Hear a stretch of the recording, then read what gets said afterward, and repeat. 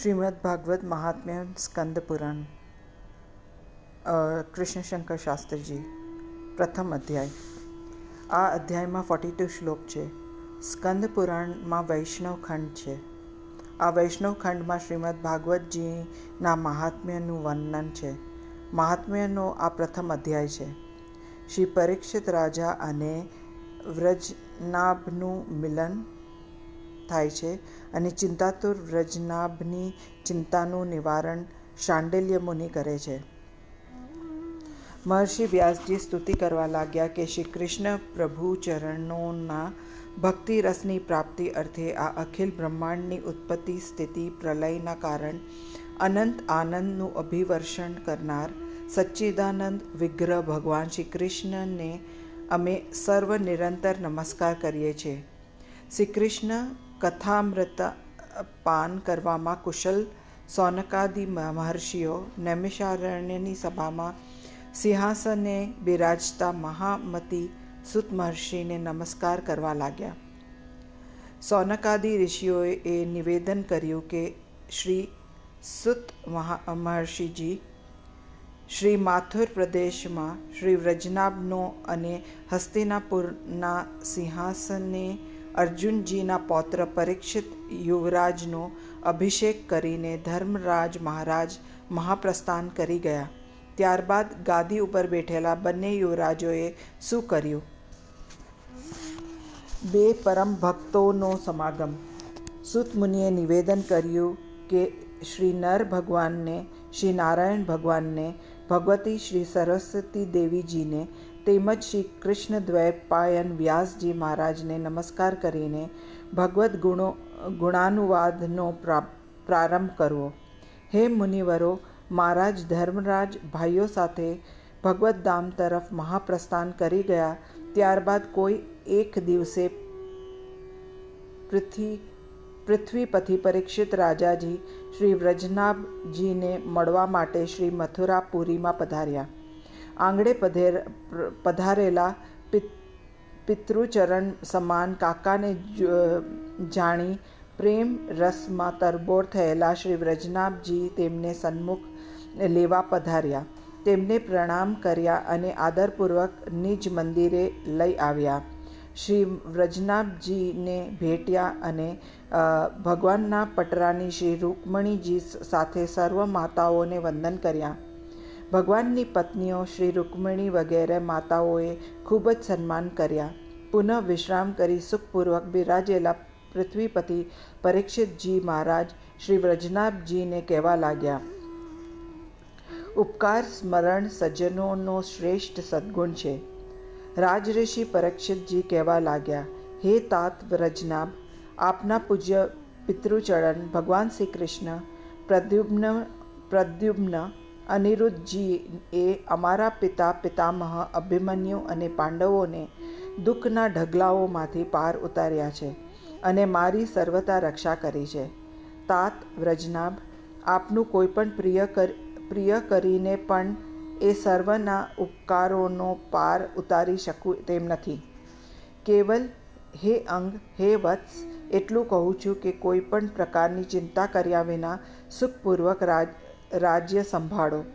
તાત, ધન ભંડાર સૈન્ય વગેરેની વળી શત્રુઓના દમનની કે શત્રુથી સંરક્ષણની અલ્પ પણ ચિંતા ન કરશો। માત્ર માતૃચરણોની માનપૂર્વક આવી રીતે સેવા શુશ્રૂષા કરજો। કંઈ પણ કઠિનાઈ આવી પડે તો મને સૂચના આપી સર્વે ચિંતાઓનું નિવારણ કરજો। પરીક્ષિત રાજાના પ્રેમપૂર્ણ વચનો સાંભળી પુષ્કળ પ્રસન્ન થયેલા શ્રી વ્રજનાભ મહારાજ કહેવા લાગ્યા, કૃતજ્ઞતા સજ્જન વૃંદની સંપત્તિ છે। કૃતજ્ઞતા પ્રગટ કરતા શ્રી વ્રજનાભજી બોલ્યા કે હે પિતૃચરણ, આપે મારા પિતા પિતામહો માટે જે કહ્યું એ તો આપની મહત્તા છે। મહાન પુરુષો પરમાણુ જેટલા ઉપકારને પર્વત તુલ્ય ગણે છે।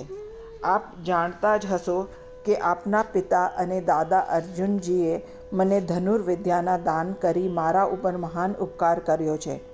આ કારણથી દ્રઢ રીતે ક્ષત્રિય ધર્મને અનુસરીને રાજ્ય સંચાલન આદિ સંચાલન કાર્યોમાં આપની કૃપાથી તો નિશ્ચિંત છું, પરંતુ મારા મનમાં એક બીજી મોટી ચિંતા છે કે જેનું નિવારણ કરવા માટે આપ કંઈક વિચારો.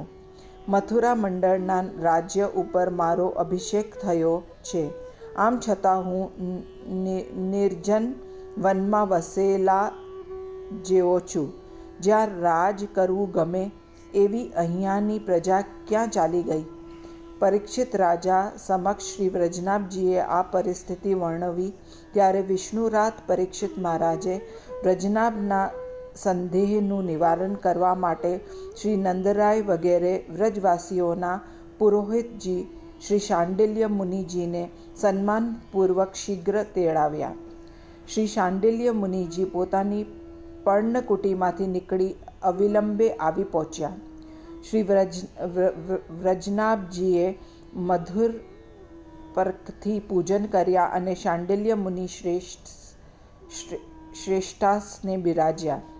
વિષ્ણુરાત પરીક્ષિત મહારાજે વસ્તુસ્થિતિ શૌનક મુનિ પાસે રજૂ કરી.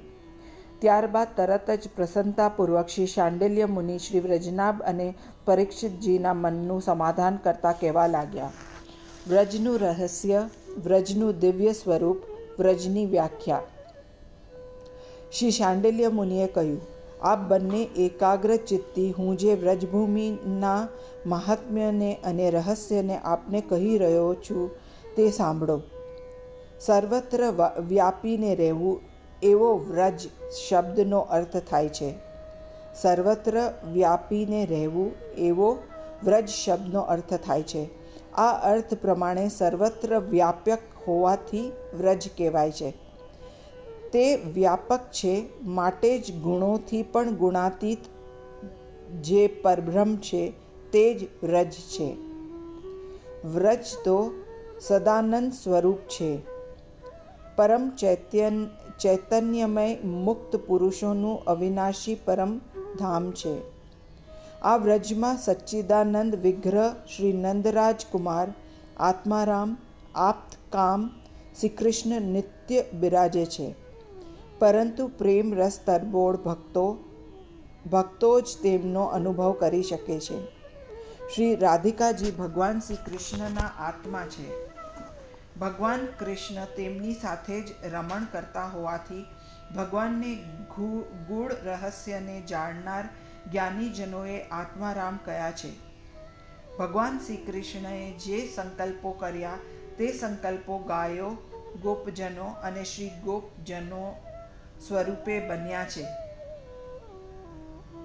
ભગવાન શ્રી કૃષ્ણના ગોચરણ, રાસરમણ, ગિરિરાજ ધરણ વગેરે વિહારો નિત્ય છે, જેથી શ્રી કૃષ્ણ આપ્તકામ છે. આ શ્રી કૃષ્ણ ભગવાનનું રહસ્ય તો પ્રકૃતિથી પર માનવામાં આવ્યું છે. આ શ્રી કૃષ્ણ ભગવાનનું રહસ્ય તો પ્રકૃતિ પર માનવામાં આવ્યું છે. પ્રકૃતિ સાથે વિહાર કરતા શ્રી કૃષ્ણની લીલાઓના અન્યને અનુભવ થાય છે. રજોગુણ, સત્વગુણ, તમોગુણને લીધે જ્યાં ઉત્પત્તિ, પાલન, સંહાર લીલા થયા કરે છે, આ પ્રકારે પ્રકૃતિ પર અને પ્રકૃતિને આધીન એવી બે પ્રકારની લીલા, કોઈ એકને વાસ્તવિકી નિત્ય અને બીજાને વ્યવહારિકી લીલા કહેવામાં આવે છે. ભગવાનની વાસ્તવિકી અને વ્યવહારિકી બે પ્રકારની લીલા. શાંડિલ્ય મુનિ આગળ કહેવા લાગ્યા કે રાજન, ભગવાનની પોતાને સમજાય તેવી જે લીલા છે તેને વાસ્તવિકી લીલા કહેવામાં આવે છે. પરંતુ જીવો જે લીલાને જાણે છે, જુએ છે અને સમજે છે તે વ્યવહારિકી લીલા છે. જે ભગવાનની વાસ્તવિકી લીલા છે તે લીલા બીજી વ્યવહારિકી લીલાનો આધાર છે. માટે પ્રથમ લીલા વિના બીજી લીલા સંભવી ન શકે. વ્યવહારિકી લીલા કોઈ વાર પ્રથમ લીલા કરતાં જુદા પ્રકારની પણ થાય. હે વ્રજનાભ અને પરીક્ષિત રાજન, આપને જે લીલા નજરે દેખાય છે તે વ્યવહારિકી લીલા છે, જેમાં પૃથ્વી વગેરે લોકોનો અને મથુરા મંડળનો સમાવેશ થાય છે. તે અલૌકિક વ્રજભૂમિ આ જ સ્થળે છે. જે અલૌકિક વ્રજનું અને વ્રજભૂમિમાં રહેલા તત્વો અત્યંત ગુપ્ત રીતે રહેલ છે, જે તત્વ કોઈવાર ભક્તિપૂર્ણ ભક્તોને સર્વ રીતે સમજાય છે ખરું? રાજન, આપ જેમ અત્યારે બધા એકઠા મળ્યા છો, તેમ કોઈ વખત દ્વાપર યુગના અંતે ગુપ્ત લીલાના અધિકારી જીવો મળે છે. ત્યારે ભગવાન શ્રી કૃષ્ણ પોતાના પરિકર સાથે અવતાર લે છે. પ્રભુના તે પ્રાગટ્યે પોતાના દાસ સેવકોમાં જેમનો સમાવેશ કરવાનો ભગવાને વિચાર્યો હોય તે દેવો અને દેવાંગનાઓ પણ અવતાર લે છે. ભગવાનને અવતારીને સર્વના મનોરથ પૂર્ણ કર્યા, ત્યારબાદ નિજલોકમાં પધારી ગયા. તેથી નિશ્ચિત છે કે અહીં પૂર્વે 3 પ્રકારના લોકો જીવો હતા. આ 3 પ્રકારમાં નિત્ય લીલાના અધિકારી, બીજા ભગવાનને મેળવવાની ઈચ્છાવાળા, ત્રીજા દેવકોટીના જીવો લોકો હતા. આ 3માં જે દેવ કક્ષાના હતા તેમને ભગવાને પ્રથમ દ્વારિકા નગરી પ્રાપ્ત આપી હતી. દ્વારિકામાં રહેલા તે દેવોને મુશલનનું નિમિત્ત બનાવી પરસ્પર યાદવ વિગ્રહને બહાને સર્વને પોતપોતાના સ્થાનમાં મોકલી આપ્યા. જેઓ ભગવાનને મેળવવાની કામનાવાળા હતા તેઓને કાયમને માટે પ્રેમાનંદ સ્વરૂપવાળા બનાવી ભગવાને પોતાના સ્વરૂપમાં સ્થાપી દીધા. જ્યારે જે નિત્ય લીલાના અધિકારી ભક્તો હતા તેઓએ તો વિચાર્યું કે જેઓની નિત્ય લીલા જોવાની યોગ્યતા નથી, તેથી અનધિકારીઓને દર્શન ન આપવા એમ માની અનાહિત થઈ ગયા. આ બધા જીવોમાં જે વ્યવહારિક લીલાના જીવો છે, જેઓનો તો નિત્ય લીલામાં અધિકાર નથી, તેઓ અહીં આવીને જુએ છે. એમને બધું જ શૂન્યતા નિર્જન જેવું દેખાય છે. માટે હે વ્રજનાભ, આપ લગારે પણ ચિંતા ન કરો. મારી આજ્ઞા છે કે આપ અહીં અનેક ગામો વસાવો, જેથી ઈચ્છાઓ સારી રીતે સફળ થશે. તેમજ જે ગામ વસાવો તે ગામોના નામ ભગવાન શ્રી કૃષ્ણની લીલાને અનુસરતા રાખજો. આ પ્રમાણે ગામોનો વસવાટ કરતા આ દિવ્ય ભૂમિમાં સારી રીતે સેવન કરજો.